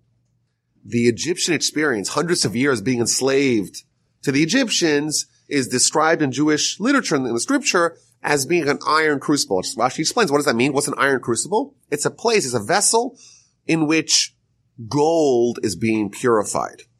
What's implied over there is that the Jewish people, they were gold. Of course, they're descendants of Abraham, Isaac, and Jacob. There's something really special about this people. But there were still some imperfections. And in order to be cleansed, in order to be refined, in order to be purified, had to go through this experience. Now, it's a bigger subject as to how exactly the Egyptian exile is remediative. Like, how does it function as an iron crucible? But that's the theme. That's the idea. And similarly, over here, we have the soul. The soul's gold. The soul comes from the other side of that river. The soul is from heaven. It's from a place that it's in close proximity to God. And it comes over here and it gets tainted, it gets sullied, it gets dirty, it develops alloys. It's still gold, it just needs to be cleansed a little bit. And that's the picture that we're being described over here of what Jonah, of what the soul is going through. And it continues. The waters closed over me. The deep engulfed me. The reeds were tangled around my head. This is a description of what it's going through. Various different layers of this place called Gehenna. And this idea that the reeds are tangled in it. That's a description of all of those impurifications that are wrapped up in the gold. And that's a theme that we see throughout Jewish literature, that what happens to the soul when the soul makes a blunder is that it gets impure. It gets sullied, it gets damaged almost, and the sin, so to speak, cleaves to the soul, and it becomes very hard to separate those two. And as a result, the soul becomes impure. And here's the process that we have of untangling, of disentangling all those sins. In fact, the Talmud, the Gaon of Vilna here in his commentary, he quotes from the Talmud that talk about people doing a sin and that grasps onto them. It's almost, and one example it says, talks about Joseph. When Joseph was being seduced by the wife of Potiphar, it says that he did not want to be with her and he did not want to lie with her. So there's extra words. And whenever the Torah gives us extra words, it's hinting at extra things. What does it mean that he didn't want to lie with her? He didn't want to be with her. So Rashi there says, quoting from the Talmud, that he didn't want to lie with her in this world and he didn't want to be with her in next world. Implying from that had Joseph sinned, this would not be a one-off event.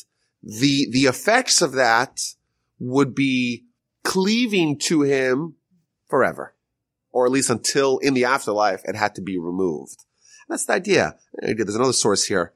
It describes that the sin could bind itself to someone like a dog. Like there's some dogs, when it bites, there's nothing you could do to get to remove that. A similar idea that there's entanglement, there is a fusion that happens when the sin, so to speak, cleaves to the soul. I want to add, the Talmud tells us in the book of Brachos, page 8a, that there's 903 different types of death in the world. And the best of them is called Neshika. And the worst of them is called Askara. And Neshika, says the Talmud, it's equivalent to extracting a hair out of a glass of milk. Seamless, painless, no problem. What that means is that the soul and the Yetzer Hara, the soul, the pure gold, it hasn't been tampered with. It hasn't been infiltrated by the sin. And you just pull it out. The body and soul are separated painlessly and seamlessly. That's the best kind of death. The worst kind of death is Askara. Well, Askara is equivalent, says the Talmud, to a tuft of wool that has been infiltrated by branches of thorns. And of course, to separate those two, it's a nightmare because they've become so enmeshed with each other that it's impossible to really pull it out. And even when you do pull it out, there's going to be flecks of wool that come out with the thorns and little bits of thorns that are still there. It's not seamless at all. And that's a description, again, that as a result of your behavior, the soul actually changes. The physiology of the soul is influenced by the person's behavior. That's the idea here that we see that the reeds are entangled, that Jonah is describing what's happening to him. He comes with the reeds entangled, and now it's the time to disentangle them, but that's not very pleasant. At this juncture, Jonah is certain that he hasn't been answered yet. He's certain that Gehenna, this state, is going to be forever. So he cries out to God to be saved. I sank to the base of the mountains. I'm going deeper and deeper into this abyss. The bars of the earth closed upon me forever. Lift my life up from the pit, oh God. Get me out of here. I'm in such trouble and it's getting worse and worse. I thought I went through the worst of it, and now things are getting even worse. And then he begins to start invoking the merits that he has. When my life was ebbing away, I called the Lord to mind, and my prayer came before you in your holy temple. The soul is trying to now list the merits that it has to use that as a means to be extracted from this hellish nightmare, from this inferno. And it is invoking that during its illness, it tried to repent. And even though it didn't forestall the death sentence, maybe it'll be sufficient merit to be rescued from its current location. And then he points out that he really isn't as bad as everyone else. Those who cling to empty folly forsake their own welfare. Now Jonah is talking about its merits, the soul's merits in its lifetime. It wasn't like the people who cling to folly. There are people who really don't understand what life's all about. They solely focus on trying to hoard and to stockpile their material gifts, but Jonah's acknowledging that those who cling to the empty folly, they're forsaking their own welfare. They're imperiling their own future. By doing that, they're mismanaging the wealth that God gave them. Its true purpose was to do kindness. And I'm not like those people, even in my lifetime. Yes, maybe I was a sinner, but you know what? I wasn't as bad as other people. I still, at least, my heart of hearts, I still knew really what life was all about. And then at verse 10, the soul confesses with a voice of gratitude, I'm going to sacrifice to you. What I vowed I will perform. Deliverance is the Lord's. Commentaries point out that the term gratitude in Hebrew, it shares the word with confession. Because both of them are acknowledgement of a truth. When someone sins, they confess, they're acknowledging the truth. When someone else does something good for you, and you show gratitude, you're acknowledging the gratitude that someone else did to you. At this juncture, Jonah, or the soul in the analogy, is completing their repentance, has been purified to the degree that they're acknowledging that they were in the wrong, and now it's the time for them to be cleansed, to be expiated from their sin, and to be spared a life sentence, and to be restored to the domain of the souls. After this process is over, God commanded the fish, and the fish spewed Jonah back onto the dry land. Now the soul, Jonah, has been cleansed, has been purified, and now it's been spit back onto the dry land, as we spoke about last time. In the analogy, the dry land is the place where the soul is at ease, it's at comfort, it's where it is, it's home for the soul, and whenever it's at sea, that's when it's again in that very rocky relationship with the body, and its future is very much in doubt. As a result of the purification described in chapter 2, Jonah's now, the soul has been cleansed. Now, it's important to note that the state of the soul before it was cleansed, or before it went to initially joined the body, and now after it joined the body and it became corrupted and now it was purified, it's not the same soul. Yes, it's cleansed, but there are some scars, as we shall see. There are some lingering effects of this process. Yes, it's been purified, but it's not quite as pure as it was initially, as we shall see. But now, once again, the soul has been restored to the domicile of souls, and now it's in a place called Gan Eden. What that means is separate discussion, but now it's once again surrounded by other souls, and once again awaiting its turn to be married again with a body, and to be once again given the mission that it was given initially. Now it's going for round 2. That's the end of chapter 2, a description of the purification of the soul, where all the sins of the previous lifetime are removed, are cleansed, are purified, are refined, and now it's time for it to once again get in queue and once again wait for its turn. And you know what happens? Chapter 3 is describing the soul on round 2, and this time getting things right. But it's also going to highlight specifically the role that Yom Kippur and the high holidays that they play in repentance and in the soul fulfilling its mission. So, chapter 3 begins, the word of the Lord came to Jonah a second time. This is a description of the soul being reincarnated and given the exact same mission as it was given in round 1. Arise, go to Nineveh, go to the great city and proclaim it what I will tell you. Unlike the first time, when the soul tried to escape and go to a different place, go to Tarshish, and not obey the will of God, this time Jonah obliges. He goes to Nineveh in accordance with the Lord's command. And then we're told Nineveh was a large city. It took 3 days to walk across it. An unusual statistic about the size of the city. So the way the Gaon of Vilna explains this is that the righteous, they walk with God every day. In fact, we're told many times in the Torah we should walk in the ways of God. We should walk with God. Abraham walked with God. That's a refrain. That's a motif that repeats itself throughout the Torah. Here we're told the city of Nineveh wasn't like that. It was a 3 days walk across, which means that there was 3 days that it walked with God.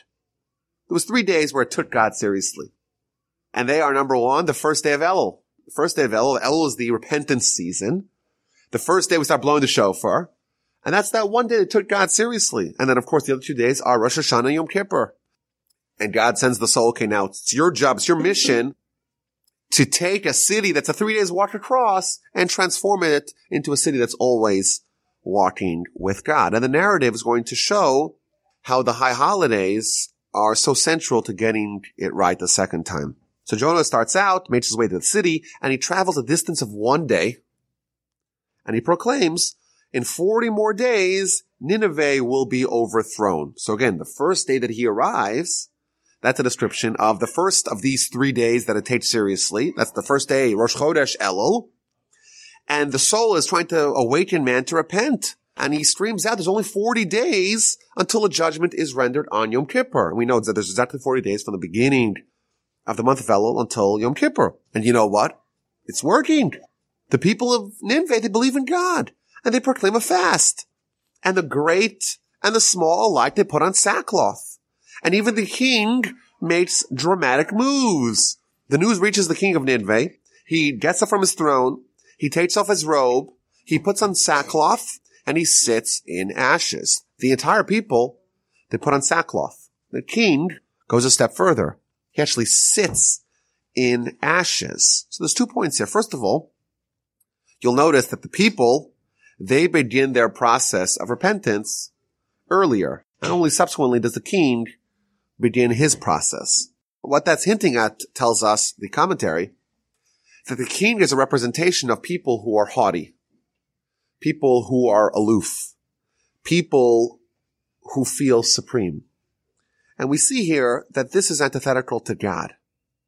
The hardest thing to change is the feeling of supremacy. For someone who can do no wrong, repentance is very difficult.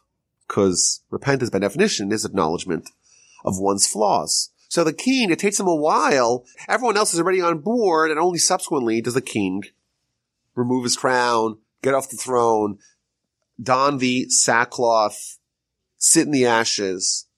That's number one. Number two, we see that the whole town, they put on sackcloth, the clothes of mourning, of trying to really take things seriously. And the king goes a step further, and he sits in the ashes. And what that's hinting at is that to the degree of someone's greatness, of someone's haughtiness, they have to go in the opposite direction. So for the average Joe, it's sufficient for them to just put on the sackcloth. The king was high and mighty. He has to go even further. He has to sit in the ashes. The greater you are, the higher your stature, the more humility you must embrace. In fact, he quotes here from the Talmud. The Talmud tells us that when there is a crisis, and the most common example is that there is a drought in the land of Israel. So there were times when the Sanhedrin would decree and would declare that there is a fast day. Everyone's got to fast. And the Mishnah describes that they would put a bunch of ashes on top of a stand, and they would take it and apply it to the forehead of the great leaders. So the head of the Sanhedrin, the Nasi, those people, they would apply it on their forehead, and everyone else would come apply it on their own forehead. And the Talmud asks the question, the Talmud says, wait a minute, why is it applied to the forehead of the great leaders, but the average people, the regular folk, they apply to their own foreheads? And the answer is because that's more embarrassing. When someone applies the ashes to your fire, it's more embarrassing. And when you're the leader, when you're the Nasi, in order for you to have the same degree of repentance, you have to go that much further. You have to have someone else apply it to you. Continues the verse. The word was called out throughout Nineveh by decree of the king, which the Gaon explains it refers to God, and his nobles, which is the Sanhedrin. No man or beast or herd or flock shall taste anything. They shall not graze. They shall not drink water. This is part of the purification process. And every person here, every description of an entity is different kinds of people. No man. A man, that's referring to someone who's taking life seriously. It's someone who's studying Torah, someone who's more righteous, nor beast. Beast is a description of someone who's not taking life seriously. Someone who's ignorant to matters of Torah. And even that, it falls into two categories. There's the livestock, and then there are the sheep. There's the herds, the larger animals, which kind of operate on their own. And then there's a flock who are led by the shepherd. Even amongst the ignorant, says the Gaon of Vilna, they fall into two categories. There are the ones who say, I'm independent. Not only am I not a Torah scholar, I'm not even going to follow the Torah scholars. And then the other ones who say, listen, I'm not a Torah scholar, but I'm like the sheep of the flock. I'm going to follow the guidance of the shepherd.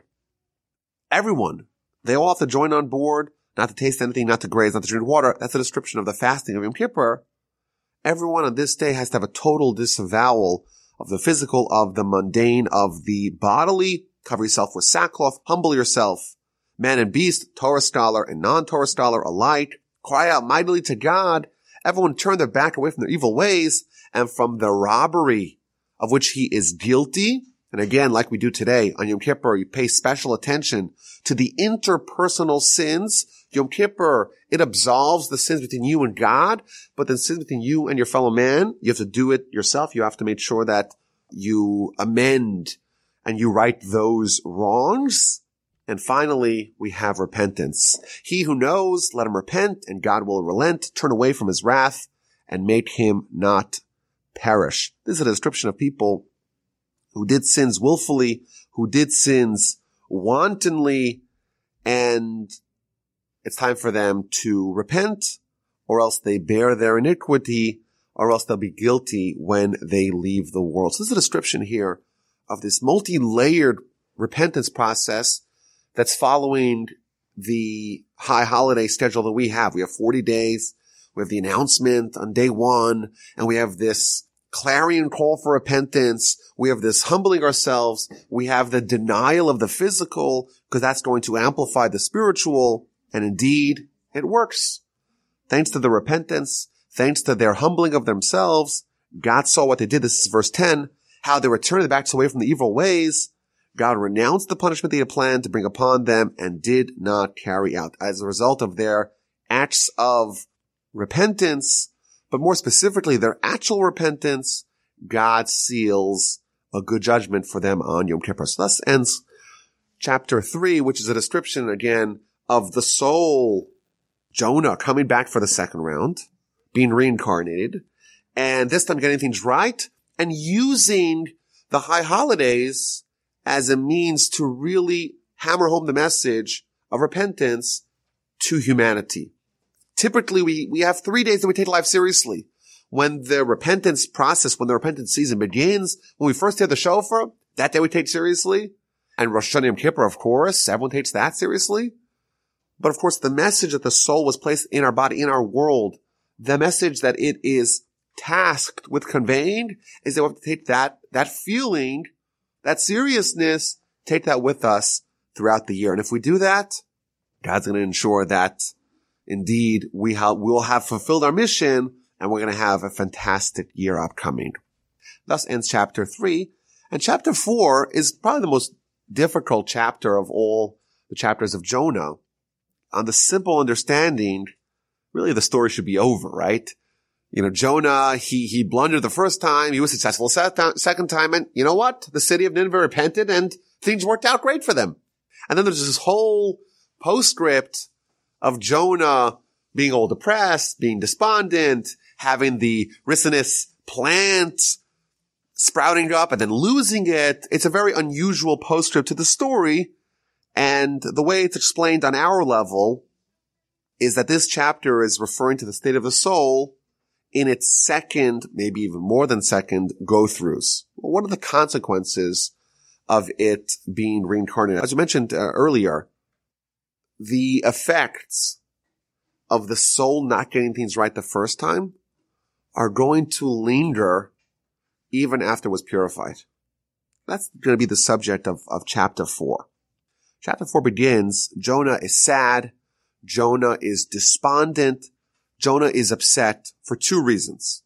This displeased Jonah greatly, and he was aggrieved. It's not so clear exactly what's the matter. You did your job, you came to Nineveh, they bought what you were selling, they repented, it seems like you should be all clear, all good.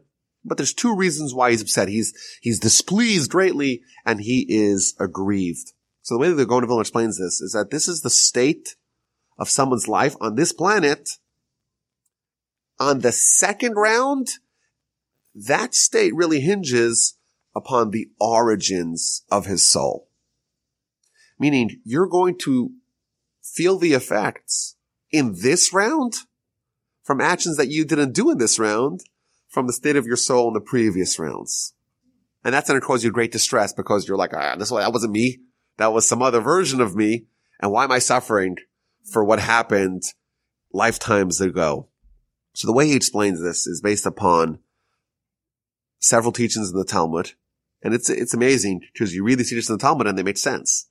They're very famous teachings in the Talmud, but he's going to layer them and weave them into this tapestry based upon very, very deep ideas, very Kabbalistic interpretations of very famous teachings in the Talmud. So for example, in the book of Moed Katan, page 28a, there is a famous citation from Rava.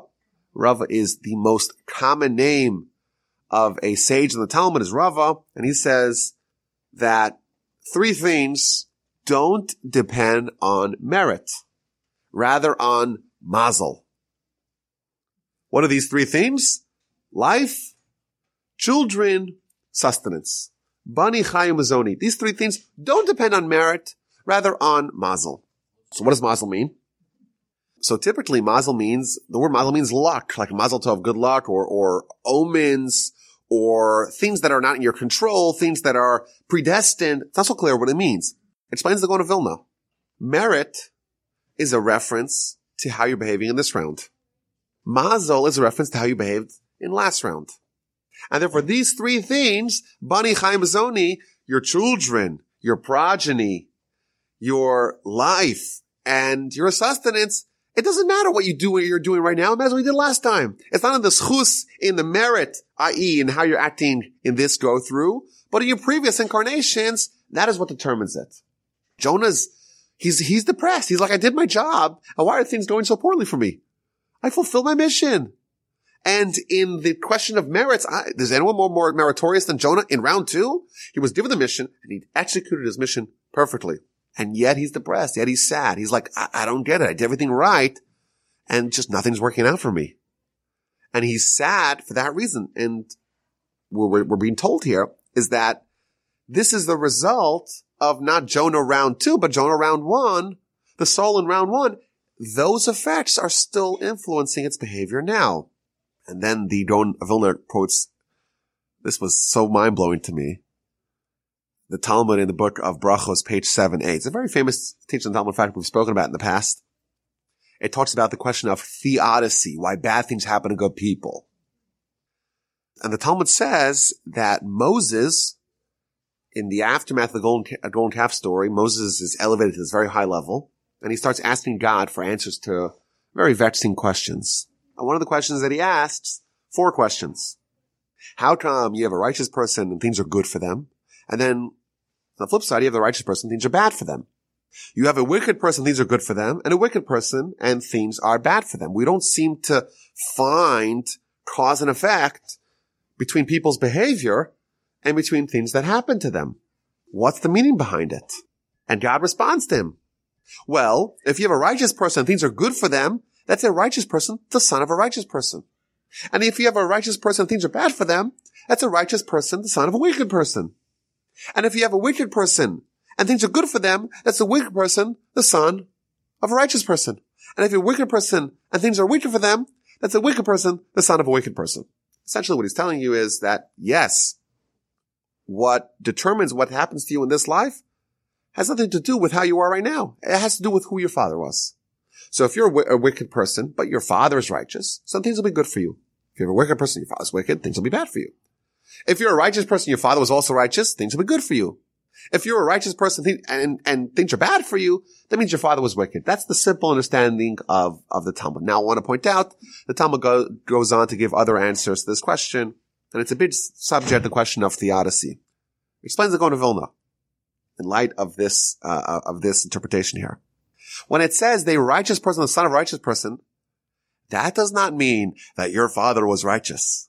That means that you're a righteous person in this round. The son of a righteous person previously in your previous round, you were also a righteous person. And thus, your material well-being in this life is a reflection of your righteousness in last life. And the way the Talmud is hiding this idea, it doesn't say like the righteous person who also was a righteous person last time. The way it describes it is the righteous person, the son of the righteous person. But that's kind of wink, wink, hint. Righteous person in this round and righteous person in the previous incarnation. So Jonah, he's very displeased. He says, wait a minute, I'm righteous. I actually did what God sent me to this world to do. And nothing's working out for me. And he doesn't realize, or maybe he does realize, that he is righteous, but he's the son of the wicked person. Meaning, in this round he's righteous, but in the previous round, he was wicked. He did disobey the explicit instruction of God. And now he's suffering as a result of his decisions last time. And that's the first reason why he is displeased. And then the verse continues that not only was he displeased, but he was also grieved. There was another element, another wrinkle to his disappointment, and that is the fact that he sees the city of Nineveh. And he comes as a messenger of God, so to speak, to Nineveh, a city of sinners. And they turned things around on a dime. And what happens to them? Not only do they merit to be repented and to be expiated and to become close to God, not only do they have next world, they have this world too. And Jonah's like, I'm the one who's coming here and I'm teaching them about God. And you know what? They learn. And what happens to me? Everything in this world goes down the tubes for me, and for them, they have everything. And he's so grieved by the fact that these people managed to have everything. Also this world and also the next world. That's a common theme. There's many citations for this. For example, the Gaon of Vilna brings, there's 3 places in the Talmud where the Talmud tells stories of people who repented. People who lived the life of sin, and at the very end of their life repented. And the Talmud concludes by all these 3 stories that these people merited to earn Olam Haba. They earned the afterlife in 1 hour. Most people need to spend 70 years, a whole lifetime to try to get Olam Haba. And these people, in 1 hour, with 1 act of martyrdom, with 1 act of gallantry, with 1 great deed, they changed their whole destiny on a dime. And as a result, the Talmud says that the great rabbis started crying. And they're crying because we have to suffer so much in this world only to earn our ticket, our golden ticket to Olam Haba. And these people, they're having a great time in this world. And at the very last moment, they flip the switch and they end up with everything. They have this world and they have next world. And that's another reason why Jonah's so upset. Because he's suffering in this world and there's nothing he can really do about it, apparently. Maybe there is something, as we shall see. But there's nothing that he can seem to be doing about it. And then he sees the people of Nineveh and things are going swimmingly for them, both here and there. So what does Jonah do? He starts to pray to God for his sustenance. This is verse 2 of chapter 4. He prayed to the Lord saying, please, O Lord, isn't this just what I said when I was still my own country? That's why I fled to Tarshish. For I know that you're compassionate and gracious God, slow to anger, abounding in kindness, renouncing punishment. The soul in round 2 is praying that God alleviates its suffering as a result of its previous incarnation. And he says, listen, my previous lifetime, that he didn't repent, he fled to Tarshish, he pursued the material desires, and he thought maybe, you know what, at the end I'll have enough time to repent. to remedy my misdeeds before I died. But of course he didn't have time. But he thought that God's slow to anger, God's abounding in kindness. He would have enough time to be able to repent before he died. And now he's being punished because he didn't have time to repent. And he wants to have God provide his sustenance now in this world, in his second go through, because, the sins of his first go through, he wasn't so bad because he thought he would repent. He thought he would have time to repent. And then he tells God, if you don't alleviate my suffering, just kill me. Please, Lord, take my life. I'd rather die than live. He was suffering so much in this world in the second go-round as a result of his actions in the previous go-round that he wanted to die. And the Gaon brings a very difficult story from the Talmud. It talks about the great sage, Rabbi Elazar ben Pedas, who's very poor. He had nothing to eat, and he collapsed, and he fainted, and he started laughing, he started crying. So what's going on? So Talmud explains that this great sage, when he collapsed, when he fainted, he had a revelation, and he asked God, well, how much longer will I suffer? And God says to him, there's nothing you could do to end your suffering. There's nothing you could do. It's baked into your mazel, so to speak. It's baked in to the actions of your previous life. There's nothing you could do. I'll have to destroy the world and start from scratch again to be able to bring about a change in your fortunes. And then he asked, well, how much longer am I going to have to suffer? Did I already do more than 50% of my suffering? He says, yes. Okay. Well, you know what? In that case, don't restart from scratch. Don't destroy the world and start from scratch so that you could create me under a different influence and things could work out for me. So again, there's this idea that Jonah is like, if things can't change, I can't handle it. It's too much to bear. Kill me. I'd rather die than live. And there's a very interesting, again, famous Talmudic teaching that is being presented in the Kabbalistic light over here by the Gaon of Vilna. He's saying he'd rather die than live. So typically it means, the way we understand it is that he wants to die now. But the way the Gaon explains it is that it's better once someone dies, round one, your soul comes, the soul lives, the soul dies, or soul separate from the body, it's better for him to stay dead than to come back to life. And he uses this to explain a Talmud, one of the most difficult teachings in the Talmud, the book of Eruvin, 13b.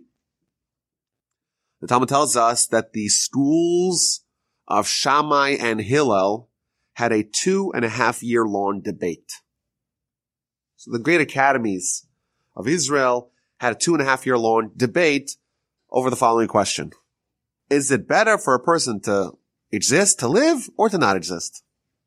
Are we better off living or not living? One opinion said, it's better for a person to have never been created than to have been created. That would be preferable. The other opinion says that no, it's better for a person to, yes, have been created than to have not been created. That was the debate. 2.5 years they debated this subject. After vigorous, extended debate, the resolution was as follows. It is indeed preferable for man to have not been created than to be created. But now that you're created, you should examine your deeds. Now there's many obvious questions to this Talmudic narrative. Of course, we believe that God created us. How is it possible for someone to consider that that's a bad thing? Not only that, the sages, not only they considered it, they actually concluded that it's better for a person to have not been created than to be created. How is that a reasonable position?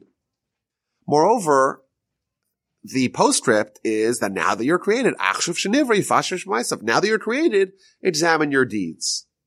Seems like a very bizarre directive. What it should have said, now that you're created, do mitzvos, study Torah, do kindness. What does it mean, examine your deeds? So again, the Gaon of Vilna explains it in the Kabbalistic light.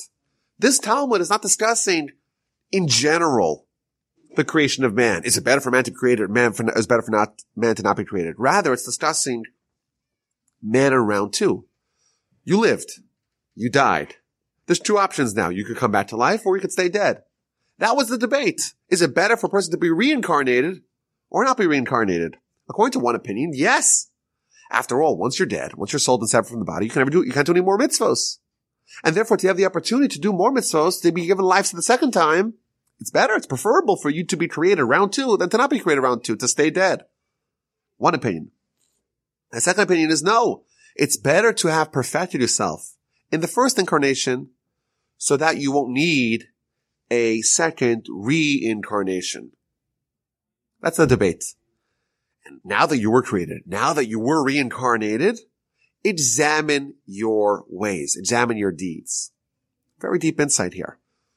If someone was created once and they blundered and now they come back a second time, they have a more narrower focus than the creation of man in general.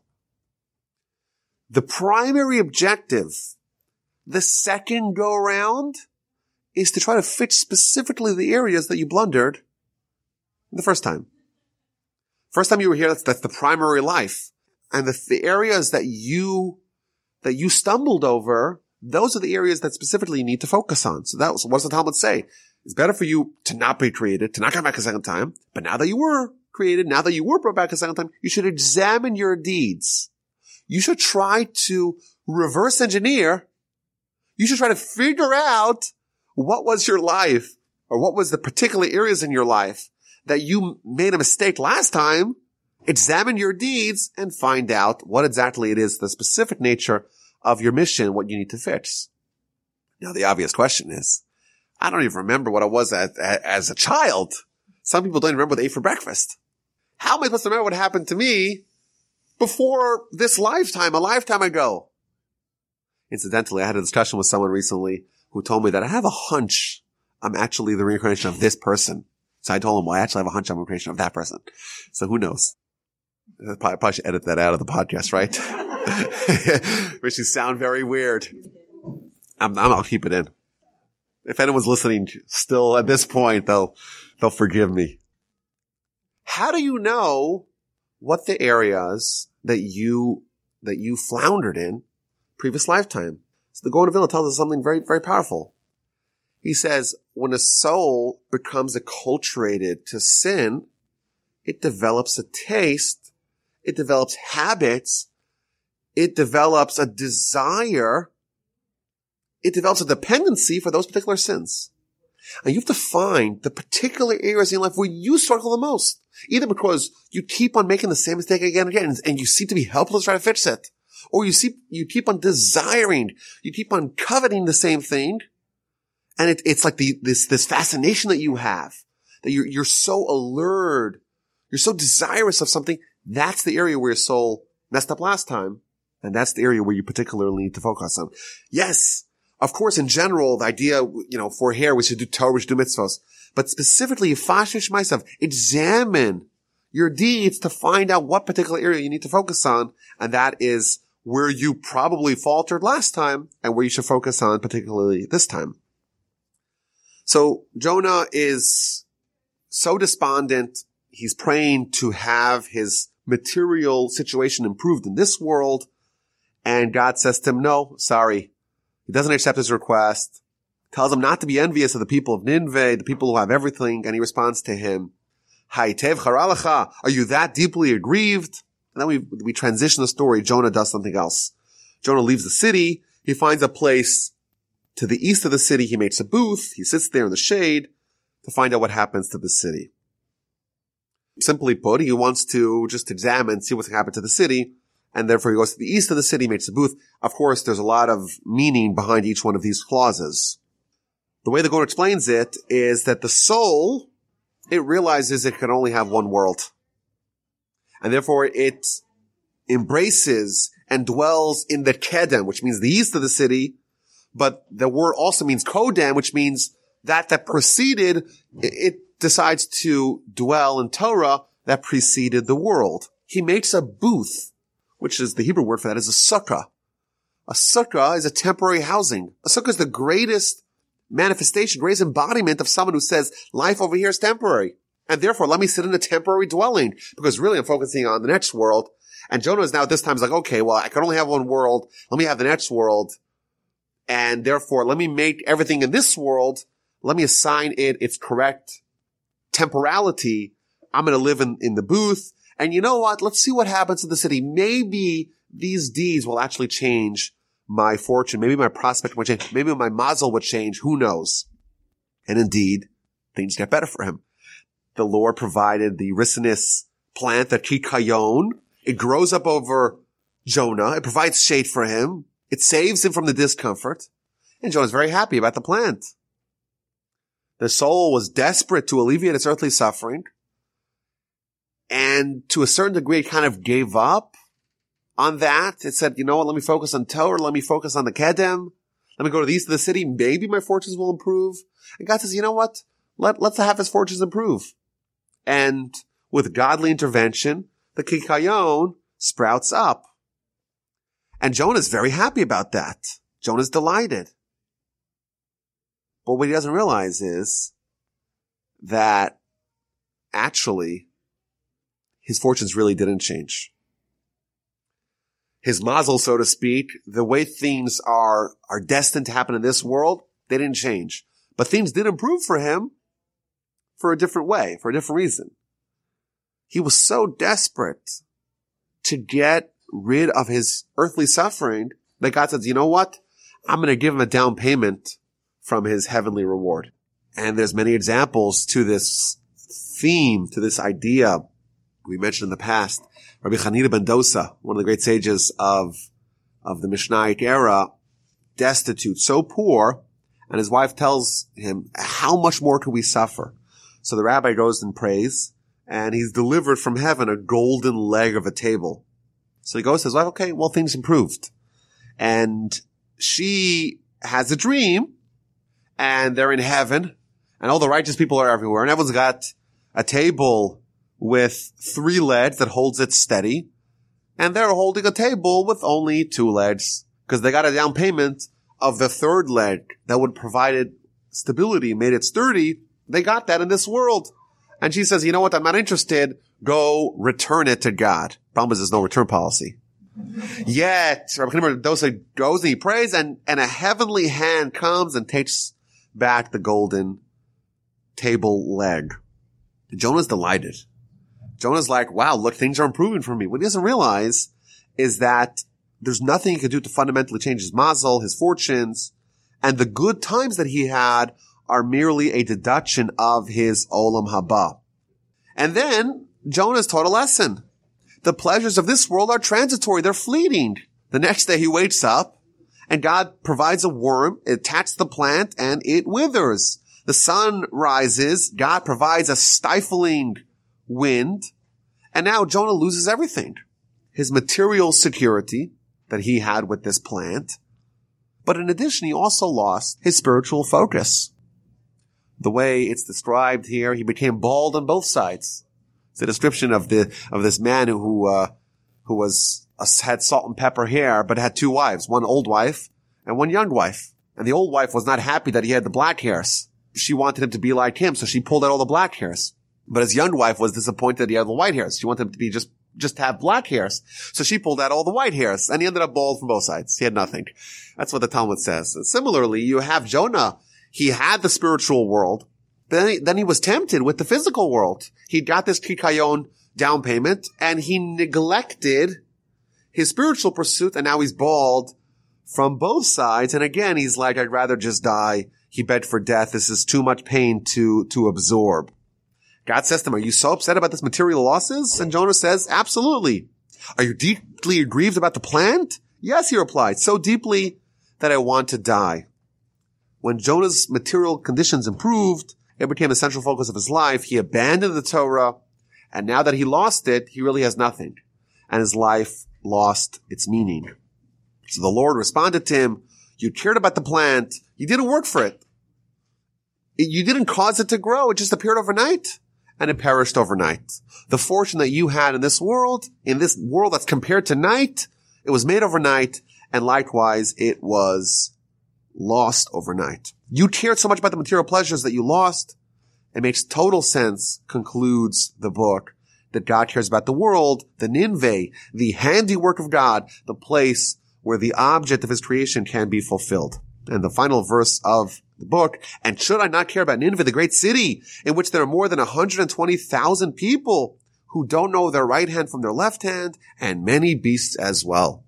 And again, whenever we're describing people here, it's a reference to people that are righteous. There's 120,000 righteous people, and many beasts, many people who are not righteous. Very interesting, again, description here. And every one of these ideas, and we skipped a lot, I just want to point out, we did skip a lot of the sun and what the sun means and all that. But there's 120 righteous people in the city of Nineveh. We're told, and there's many sources to this, that the Jewish nation are 600,000 souls. And of course, 20% of that, 1/5 of that is 120,000.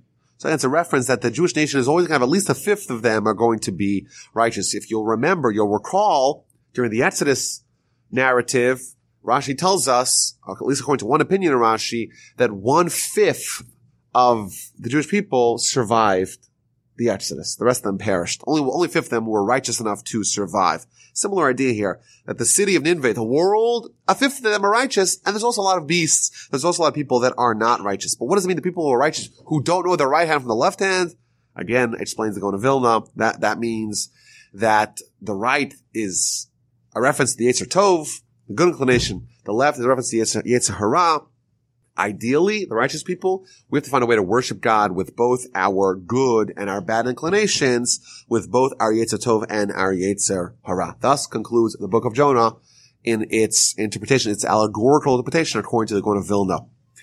And I want to point out that although the 4 chapters really focus, really zone in on different narratives and different stories. The first chapter, of course, Jonah, round 1, the soul is married to the body, and it deviates from the instruction of God, and it suffers accordingly. It's killed. It dies. Chapter 2 is the soul after its death, before it's been reincarnated, it's going through the purification process in the Gehenna. Chapter 3 is round 2. The soul is brought back to life, reanimated. This time it follows its directive. It does its mission of getting the world to repent, and the specific role that the high holidays, the Yom Kippur, plays in repentance. And finally, you have chapter 4, which talks about, the correct priorities in life.